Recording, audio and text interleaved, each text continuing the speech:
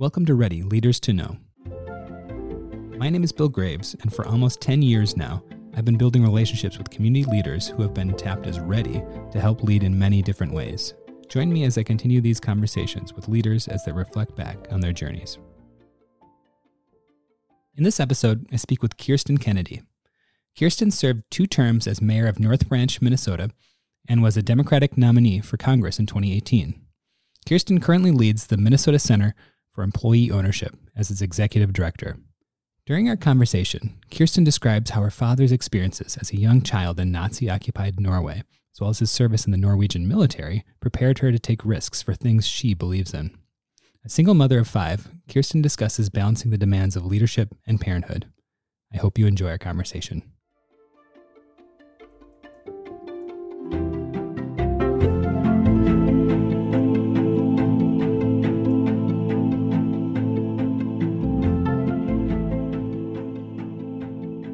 I was hoping to start with your early years. You were born, I understand, in Athlone, Norway, to a Norwegian military veteran. Can you talk to us about your early days and early life in and around kind of military camp, military culture? Absolutely. So my father was Norwegian. He passed away 2 years ago now.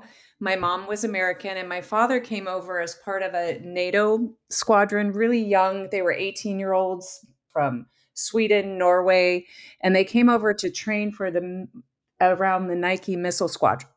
So they came over and did work. So my dad came to the United States 2 times, one at 18, the second time at 26. And he met my mom, and they got married and moved to Norway. Wow. My mom made it about 4 years in Norway. Okay. Wow. Anyhow, so my dad was 2 when the Nazis invaded Norway and 8 when they left. And so he started life, I believe, pretty traumatized. And his first love was flying. And all he ever wanted to do was in Norway, everyone does 2 years of military service. Mm-hmm. And he asked his parents to sign off for him to fly, and they wouldn't do it. Wow. And so that was his first heartbreak. So he went in, and then he got into the nuclear and being dropped into Russia a couple of times. Mm-hmm. There are some stories that he kept for the end of his life. He trained with another officer from another country. I think it was Finland. And when they were getting ready to drop, his friend that he had trained with turned out to be a double agent. Wow. And an airplane you can't shoot, as you're getting ready to drop in. And so my dad had to take care of him. Wow. And then, of course, being dropped into Russia. And then he spent a lot of his time up in the most northern part of Norway. And that's where they would kind of keep an eye on things across the border, both ways, right? And so he did his service, and he left the Norwegian military to come to the United States. My mom was she did not fit in well. Learning the language was hard. I have 2 older siblings that loved it and didn't want to come back to the United States. But he did. So he left his country and his family and came to the United States. And they did award him veteran status here from his joint work, but he never pursued it at all. When he started to have dementia and get sick, we said, Dad, let's just work with veteran services. No, and in Norwegian, my name is Kirsten. No, Kirsten, I can take care of this, right? He was a true Norwegian, an outdoors person. He loved fixing things. He was passionate. He was loud. He was a figure larger than life. But he always carried with him that trauma that made him a hard man. I always said he had a little troll in him. So as a kid, of course, it was great because he would wrestle 4 kids, right? He'd have us all in arms and he'd be playful, but he had some dark sides too. And so there was some violence, and he did his best I would say that as an adult, I had a much different relationship with him than I did as a child, and he was the reason I ran for Congress. Wow. I was not going to file, and he called me at 10 o'clock at night, and he said, "Shishton, if good people don't run, then nothing's going to change." Hmm. Wow. And that was the deciding comment, it sounds like. It was. Now, mind you, that there have been points afterwards and along the way where I thought, okay, I could have said no to my dad, Mm-hmm. but my dad would also campaign with me often. Even though he was sort of at the beginning of having Alzheimer's, dementia, he would come with me, and he supported me all the way through. I think for my dad, it was a highlight of his life to have Mm-hmm. a daughter that ran for mayor, or really anything. But he was sort of the old Norwegian that would never say he loved you, right? He would tell Mm-hmm. other people how proud he was of us kids, but Mm-hmm. not us, until probably the end of his life.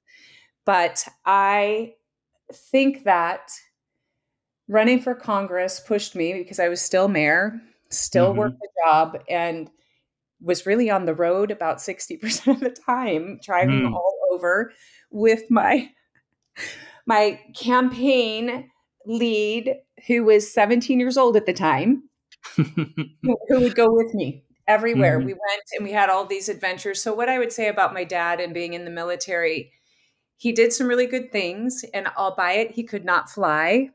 When he was in the military, he worked to get his private pilot's license, and he had an old Cessna that he kept at the Rush City Airport.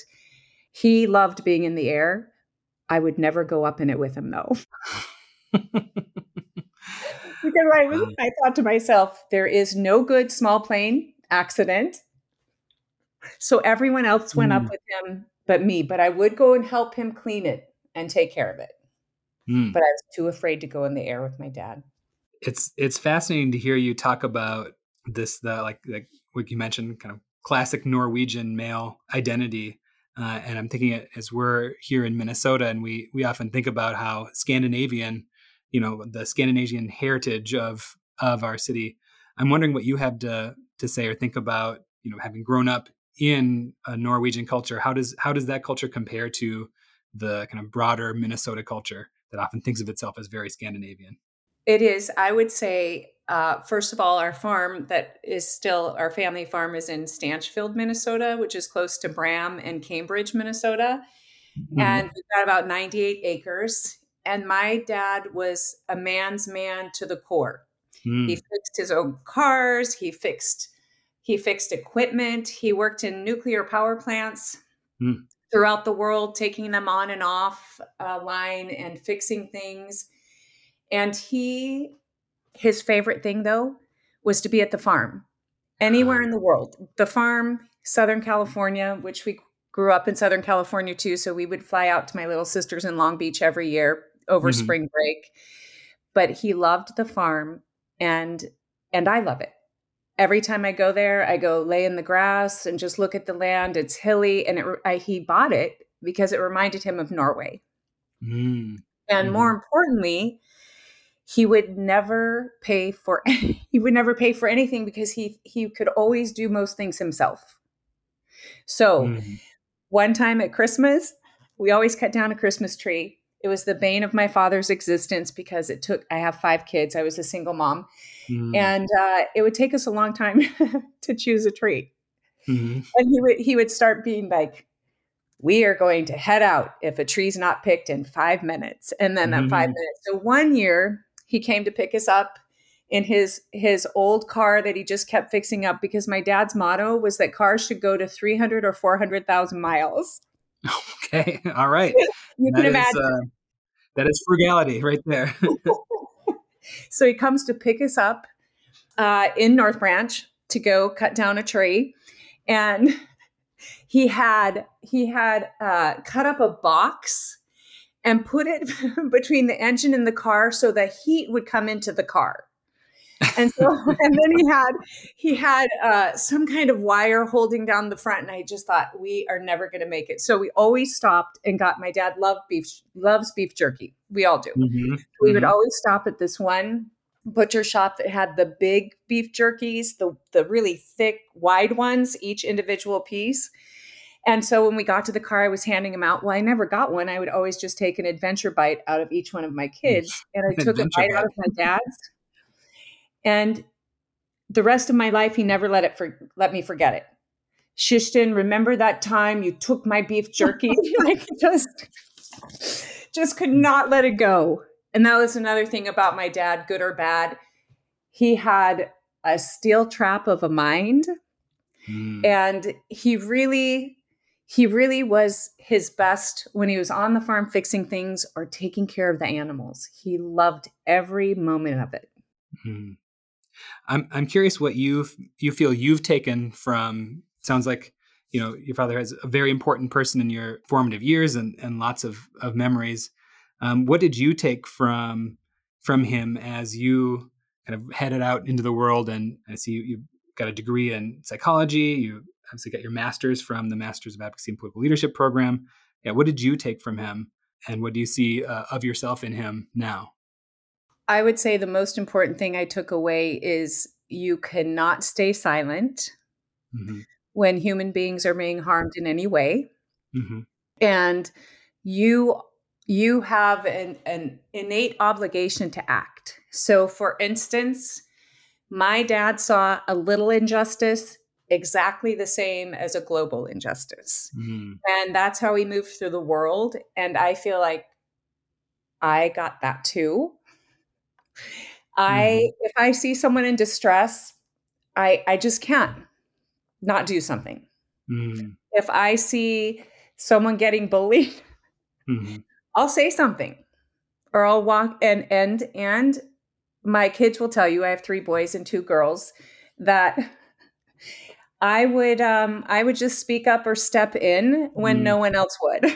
Mm-hmm. Mm-hmm. And my dad was like that too. And so what he instilled in us was an independence, right? We should be able to change a tire and fix things. Duct tape was my favorite thing in the world when I had my little farm. Mm-hmm. And to not be afraid, even when you have every reason to be terrified. He taught us to take care of the land and to take care of animals and to care about the people around us, whether they're our neighbors, and to not sit still if there is something that is counterintuitive to those values, right? So human rights, making sure that no one gets left behind. In Norway, they already have a system set up where no one gets left behind. Mm-hmm. They have been inclusive. Now, there's some in the younger generation, of course, that is what we would call a little nationalist, right? When immigrants come in. But on the whole, Norwegians care about each other and their community. And one example I will give is when COVID started, Sweden chose to do the herd immunity. Mm-hmm. And Norway, when it first started, said it's a word in Norwegian, but it just means for our community, for our family. And what they were directed to do, because most Norwegians, including my family, have cabins, a few hours away, and they spend a lot of time there, out in nature, always hiking. And they were told to stay in their communities, make sure everyone's okay, and really just be around your family. And so when you look at Sweden, which chose herd immunity, which America, I'm going to give us probably a C, is that Norwegians are wildly independent, yet they are wildly interdependent. And so it's this very strange independence. We can fix things. We're good on our own. We can chop wood, right? We can make it. To also knowing that some people might not be able to. And so they are committed to taking care of their communities and their families and immigrants that come into the country. Mm.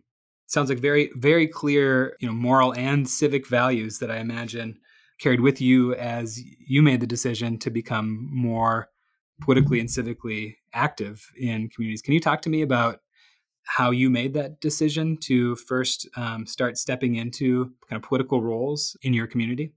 Absolutely. So in 2002, my ex-husband was recalled to the military during Noble Eagle, but he was doing warfare cybersecurity.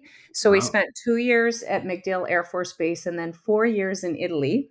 And when I'd always, I'm an ex-Mormon, I'll just say that Mm. now. So always in my faith, I had leadership roles and was always coaching my kids' soccer teams or just always being involved, an Mm-hmm. involved parent, I would say. But I also had the luxury for a large part of my life for being a stay-at-home mom. Mm-hmm. So I could do those things. When I was in Italy, they were having some pretty significant issues with the recruits who had their dorms had males and females in them. And there was a huge problem with, let's say, I've been there for 2 years and I get raped. And then Oh. they were being sent right back to those Mm. same dorms with the other person. So I became a savvy advocate Mm. for the You had to. military that worked with men or women who had been sexually assaulted to advocate for them and to go through the process with them and to try to make some policy changes and environmental changes so that they didn't have to go back and be with their perpetrator and that they Mm-hmm. had systems in place where it wasn't just, well, you're a soldier, so suck it up, that there was interventions and therapy and some decisions made, even if they wanted to still stay there, right? Or they wanted to take a break and go home for a while. Before, Mm-hmm. it was silence. Don't ask, don't tell. And that was sort of my first outside of kind of my faith or community, my small community reach, where I just thought, this cannot stand.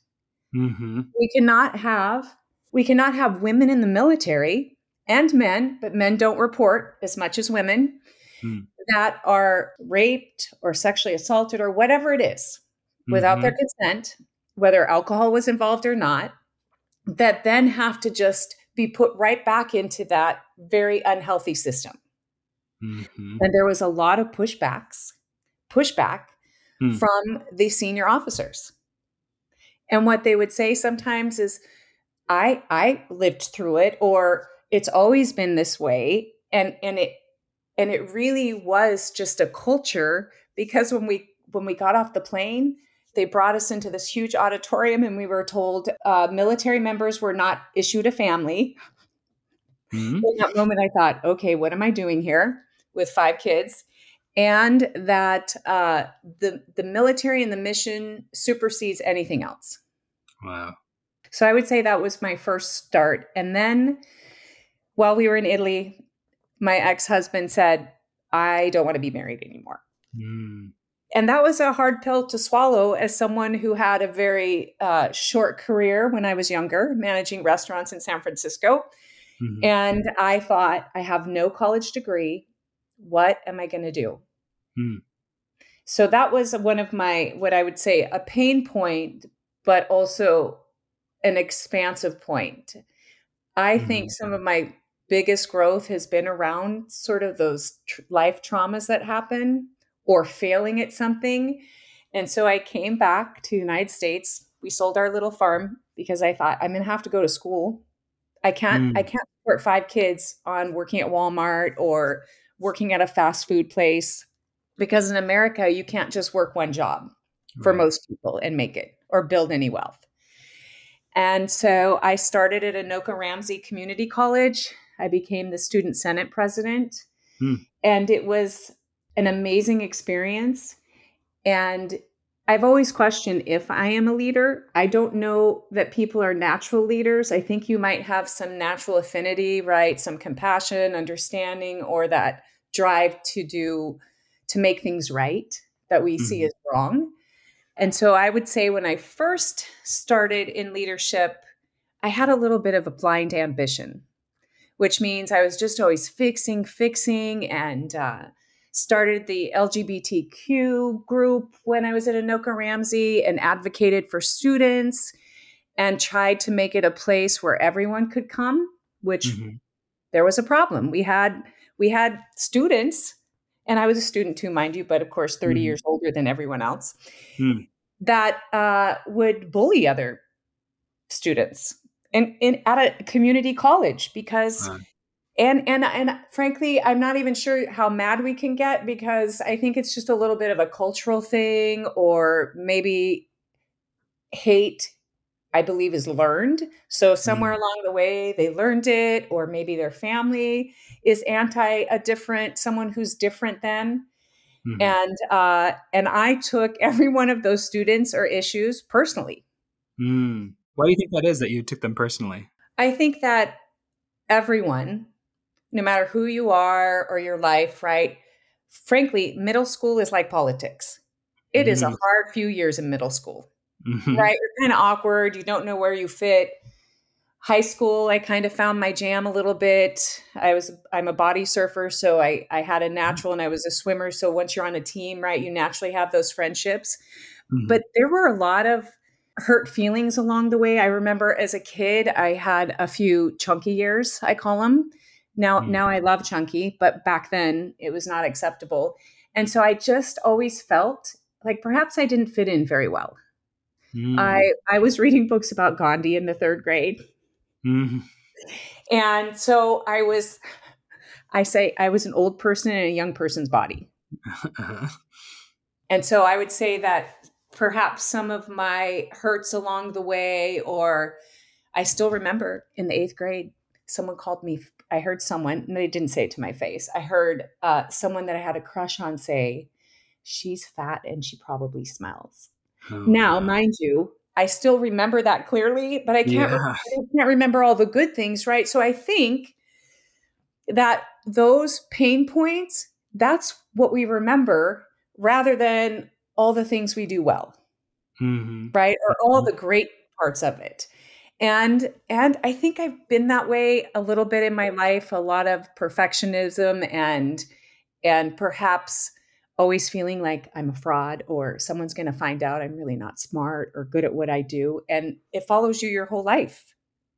And I think that made me want to make sure that no one ever feels that again, wherever they are, right? So that I had some rules with my kids. And they will tell you this. I said, if there is a new kid or a kid that maybe has some neurodiversity or something, and they are sitting alone, you are to sit with them. You are to make sure. If my boys worked at the local skating rink in North Branch, and if there's a kid there that's not being asked to participate or play, you make sure you're that person who does that. Because I think sometimes we forget that everyone has their stuff and their bends, I call it. Even sometimes the bullies, what we consider bullies, or people that might be harsh or mean outwardly, we don't know why, right? You never know why. But everyone deserves to be included. Everyone deserves to be seen.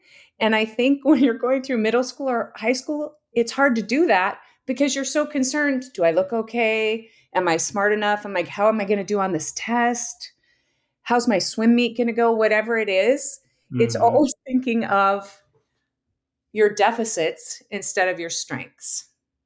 And I would say that I have carried that 8th grade or middle school, I can't remember if it was 7th or 8th grade. I've carried that with me, of just how devastating on the inside that was. I don't even think I ever told anyone. Wow. Because I just felt that embarrassed. And when I look back at pictures, yeah, I was a little chunky. Who cares? But then I cared so much. And it was all about not what was on the inside, right? What was on the outside. That you feel powerless in those situations, that someone has that much of an ability to completely, shatter you in some ways. And as you grow older, that feeling of this should not happen, and now I'm in a position that I can do something about it, it sounds like is a huge driver. A huge driver. And so in North Branch. Even during college, I started to become a community organizer. My first was they wanted to defund our senior center in North Branch that served all of Chisago County. Mm. And this is what set me off. But they were going to keep the beer garden at the fair. That's why they had to cut the senior center. That's priorities there. That's priorities. Yeah, that's priorities. Well, I always say I got red, which means I was just on the inside like a volcano of how can I, I'm not a senior at that point, but how can I change this? So I started meeting with the person who was the director. They were all volunteers, made very little money, Catholic charities, did congregate dining, right? And so there, I just thought we cannot lose this center where people can belong and need to belong as we age out. And so I didn't win that one. They cut the funding, however, and I was really mad about it, I have to say. And what happened afterwards is in that sort of, I'll say like a bomb went off, and then we just organized. So we got help in making sure the city of North Branch, it was before I was mayor, made sure that they didn't have to, they just said, that building is yours, right? You don't have to do it. We'll help as we can. People who would work there came back as volunteers. Wow. And today it still stands. And there were a few years because of them cutting the funding where Catholic Charities actually went off site. Then Catholic Charities tried to do congregate dining at a restaurant. It was okay if people could get there, right? But what about all the people living in that building? And so after a lot of finagling, we got Catholic Charities to commit to coming back. And we started to have events there to help them, right? So if people are having fundraisers, the school district or anyone, we would work with them to pay and have it there. Started having some exercise classes, and people, seniors in North Branch, they show up there when the doors open and stay there all day. Those are their people, and that's how they stay connected. But most importantly, the congregate dining is all dependent on if you can pay something. And if you cannot, you still get fed. And then our Meals on Wheels was housed there too. And so there were a couple years, right, where we didn't get to have that. And so while there was a huge loss, and I've had losses, right, in community organizing or as a mayor, some are deeper than others. And I would say that was my first foray into sort of a formal community organizing persona that I didn't have before, right? I was in Anoka Ramsey doing all of my leadership for the students. It was really the first time I moved into my community. And then my next community organizing, they wanted to send, it was a crazy amount, 100 fracking trucks through Taylor's Falls. And if you've ever been to Taylor's Falls, it's like Laguna Beach in California. There's sort of one way through, and that's it. And so the trucks were going to come through right down Main Street where all the businesses were. And we were successful at that because people that had grown up or had camped or hiked or been on the water in Taylor's Falls, it was a tsunami. It was that perfect organizer's dream where you get that critical mass. And they changed things. The trucks didn't go through there. And so when you get that little taste of, oh my gosh, something changed by regular people getting together and organizing. It started out as 4 people, and pretty soon we had Rick Nolan coming to talk about it, and other people starting to notice. And of course, I'm a big petition person. I learned, and we had thousands of signatures from Minnesota, Taylor's Falls, but all over the United States of people who had either been to Taylor's Falls or had some connection to it.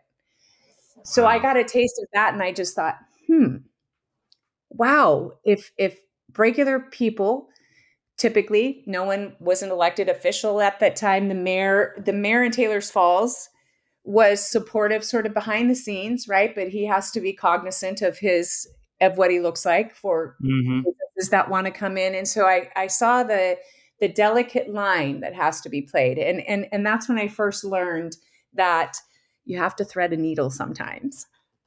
Mm. And what if you talk to anyone in my family, I'm usually just a bull in a china shop. Of like, we're going to do this. We're just going to mow it over and let people fall where they may. And right. which probably would not have served me well in being mayor. Well, I was going to ask that you have these, again, huge growth, it sounds like, experiences getting into authentic community organizing. And I'm curious how that compared to being mayor. What is that side of the role like? I'm sure that folks were doing community organizing actions while you were mayor of North Branch as well. And how is it to see community work from both sides, the elected and non-elected side? Well, I would say that as a community organizer, my last big community organizing before I ran for office was they wanted to disband the North Branch Police Department. Mm.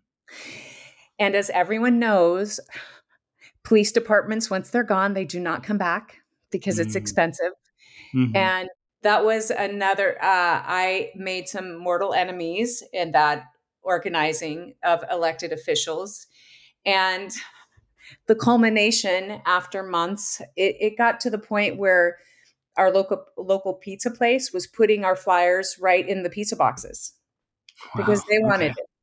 And the day before the meeting, before the vote, I was up at about 11 o'clock, just heated. Okay, what can I do? What can I do? And I thought, I can reach out. I know what I can do. I can just pitch this to our local news stations. Mind you, you never know if you're going to get it, but a news station showed up that night. And about 100 people came and did public comment. It was a little obnoxious, but I think then there was a drama moment where the sheriff had said that he wasn't trying to take over. He'd never even thought about it. Well, someone sent me some emails between him and the city council. Mm-hmm. And I read them standing across from the sheriff, who later was arrested. Wow. Across from the sheriff, who was kind of a scary sheriff, and read those emails. And the police department was saved. But the city council was not happy with me. So when I ran for office, the Friday before the Tuesday vote, someone sent out a flyer to every home in North Branch that said, "Who or what is Kirsten Kennedy?"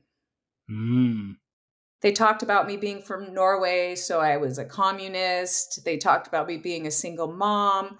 They got information about my divorce, and then they got something I wrote for the paper. I wrote for the paper when I was at Anoka Ramsey that said that every child, my hope was that every child was cared for, housed, fed, and loved so that they could become who they were meant to be. And they thought I was an evil person for doing that. That was a negative framing of you. Wow. Yeah, a negative framing. So I'm driving home. It was Halloween night. And my youngest was probably in the 4th grade. So Halloween's a big deal, right, for kids. And someone calls me who I respected, Bob Walls, I still remember. And he said, "Kirsten, are these things true about you?" And I said, "What?" And he goes, "Well, I got this flyer." Well, in my heart and in my mind, I was, number one, so sad. I couldn't do anything before the election. And I was supposed to go and pass out soup at this labor person who lived in North Branch. They had this big spread every year and I had to go there. And so I'm in the shower crying, thinking, I can't show my face. Everyone's probably read it. What are they going to think about me? Will they say anything? And my son, Abe, my 3rd grader, knocks on the door. He goes, "Mom, you are a magic mom. You get out of that shower. We're going to go to Halloween and everything's going to work out." Wow. So I showed up there. I did. I showed up there and people asked me questions and I won the election, interestingly. However, I also found out that one of the city council people who owned the gun range paid cash, sent their son-in-law to our local printer and paid cash for that illegal mailer. Wow. And so I ended up in court with a 3-judge panel over this election, mailing that we thought was illegal, and we won. Wow. So now I have the still city council member that owns the gun range. So anyhow, when I first became mayor, I had a hostile council for the first 2 years. All my Maple people were there. They would come. I spent my entire $3,000 salary on the first time someone took me to court that year. And so here's what I will say. I learned how to run a good meeting. I didn't show any emotion. I would drive home afterwards and have a little cry if I needed to. I tried just to do the best I could, knowing that it was a rough couple of years. As a matter of fact, we ended up on a website that's about Robert's Rules of Orders of what not to do. Wow. Yeah. How would you like that to happen? So I kept being out in the community. I kept showing up, and mostly the push really was my kids and everyone that had sort of been unheard or left behind in North Branch, and the staff. The staff had been pretty beaten down. And so I had the staff on my side. I had 3 city council members that were heatedly against me, 2 of which participated in that illegal mailer. And then I had to make a decision. I thought, okay, I wanted to quit almost once a month. And I just thought, well, I'll make it through this term.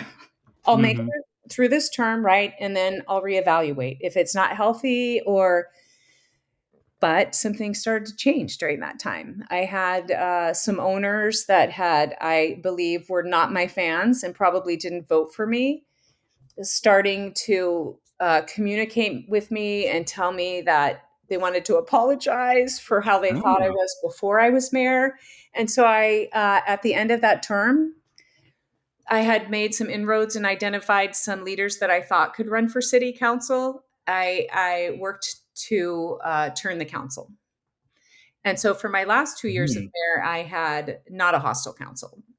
I had 3, and just 1 was no to everything we did.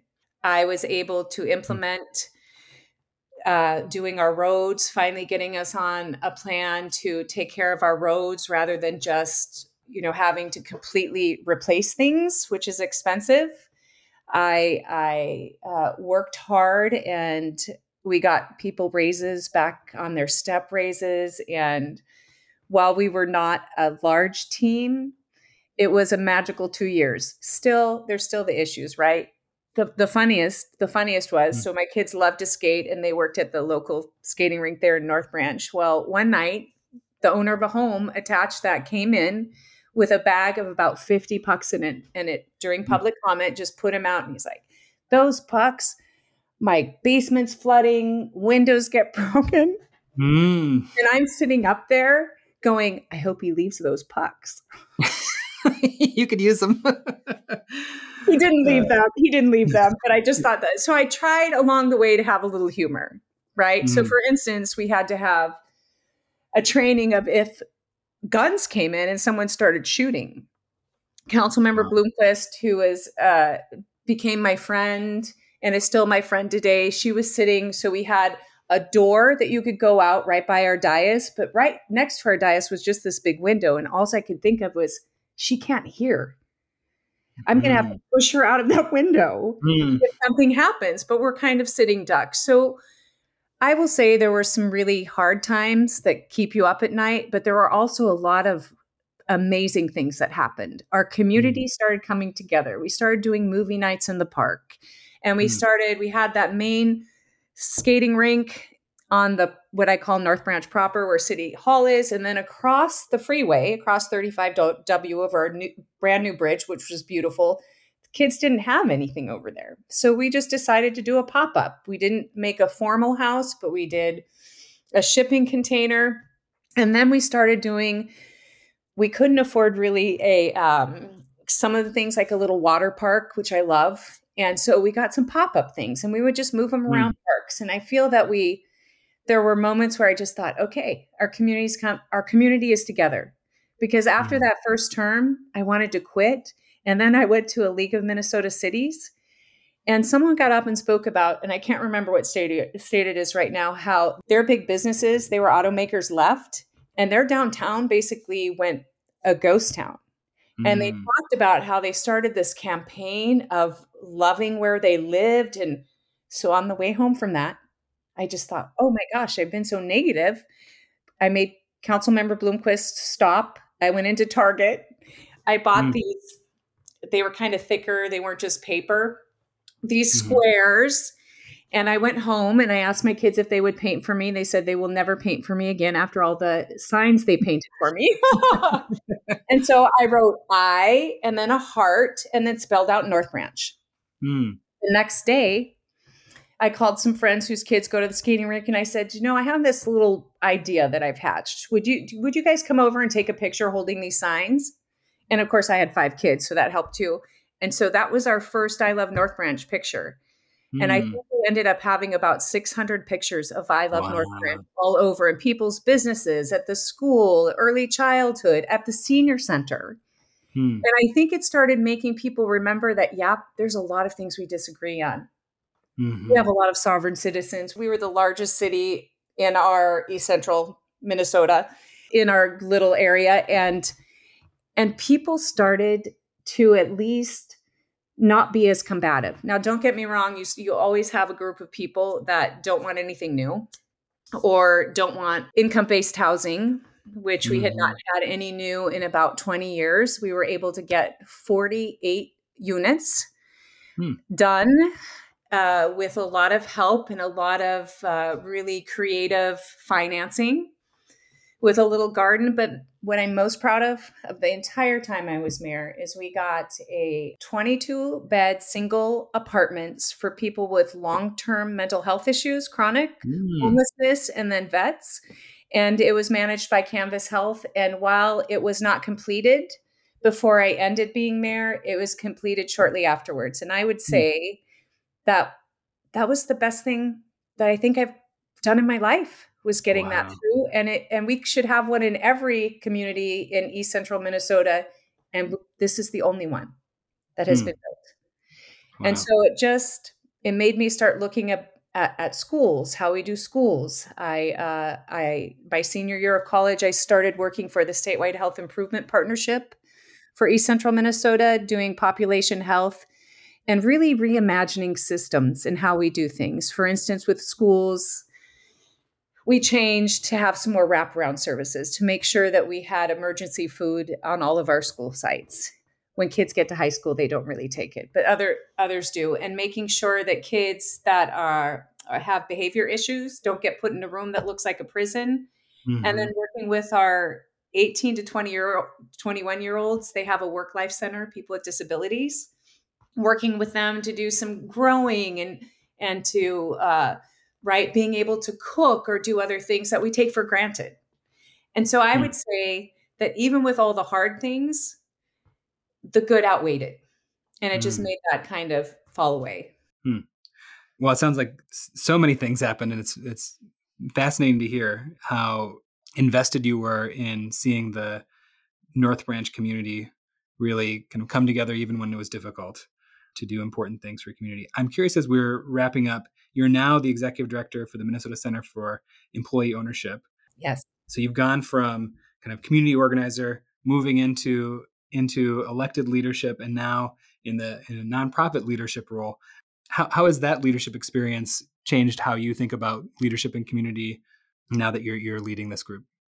I started to look for a job after my Bush Fellowship, which ended in 2022. And I had done a year doing project management out at Intermountain Healthcare.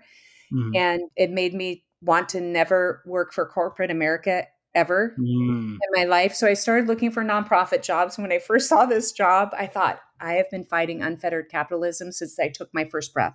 And now I'm going to be around economic development people all my life. But then I recognized that I believe employee ownership in any form, whether it's an ESOP, which is good for big businesses and you don't have to pay federal or state taxes, an employee stock ownership plan. We got our first employee ownership trust in Minnesota, which is another model.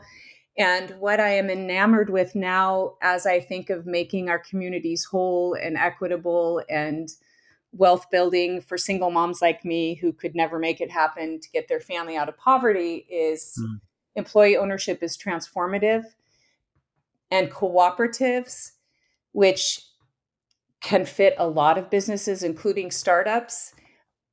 I believe that employee ownership can transform our communities. So one of the projects I'm working on right now is figuring out how to do more worker ownership, especially in communities that are underserved, with some cooperative housing, and creating a space so that workers can live by where they work. They're now employee owners, so when they retire, they're going to have something more than just their 401k that they don't have to put into. When I was a single mom, I could have put into a 401k, but something always needed that money always needed to go to something else. With employee ownership, worker-owned cooperative, and the employee ownership trust, you get those benefits while you're working there, right? You're building it every year. You're going to get some shares or bonuses when the places are doing well. And I think that starts a fire in me to really think that in all the years we've been dreaming of an America where you can work one job and have enough to build wealth and have a home and have a car and have enough food that you want and maybe have some vacations. You can have some time to build up you or what you want to do when you are not afraid every day that if you can't pay your house payment the next month or the month after that, right? Because someone got sick or you have a huge bill or a hospital bill or any other kind, that you're going to be okay. You're going to be better than okay. When you retire or along the way, you're going to get paid better wages and you're going to become the leader as much as you want to be. And I think leadership is something that everyone should be able to do that wants to. Well, Kirsten Kennedy, thank you so much for joining us today. Thanks for having me. Ready, Leaders to Know with Bill Graves is produced by Carla Godwin and Matt Mussel, with support from Abdullahi Mohammed and Abshir Fatuleh. Audio editing is provided by Beth K. Gibbs of Lyft Podcasting. Thanks for listening.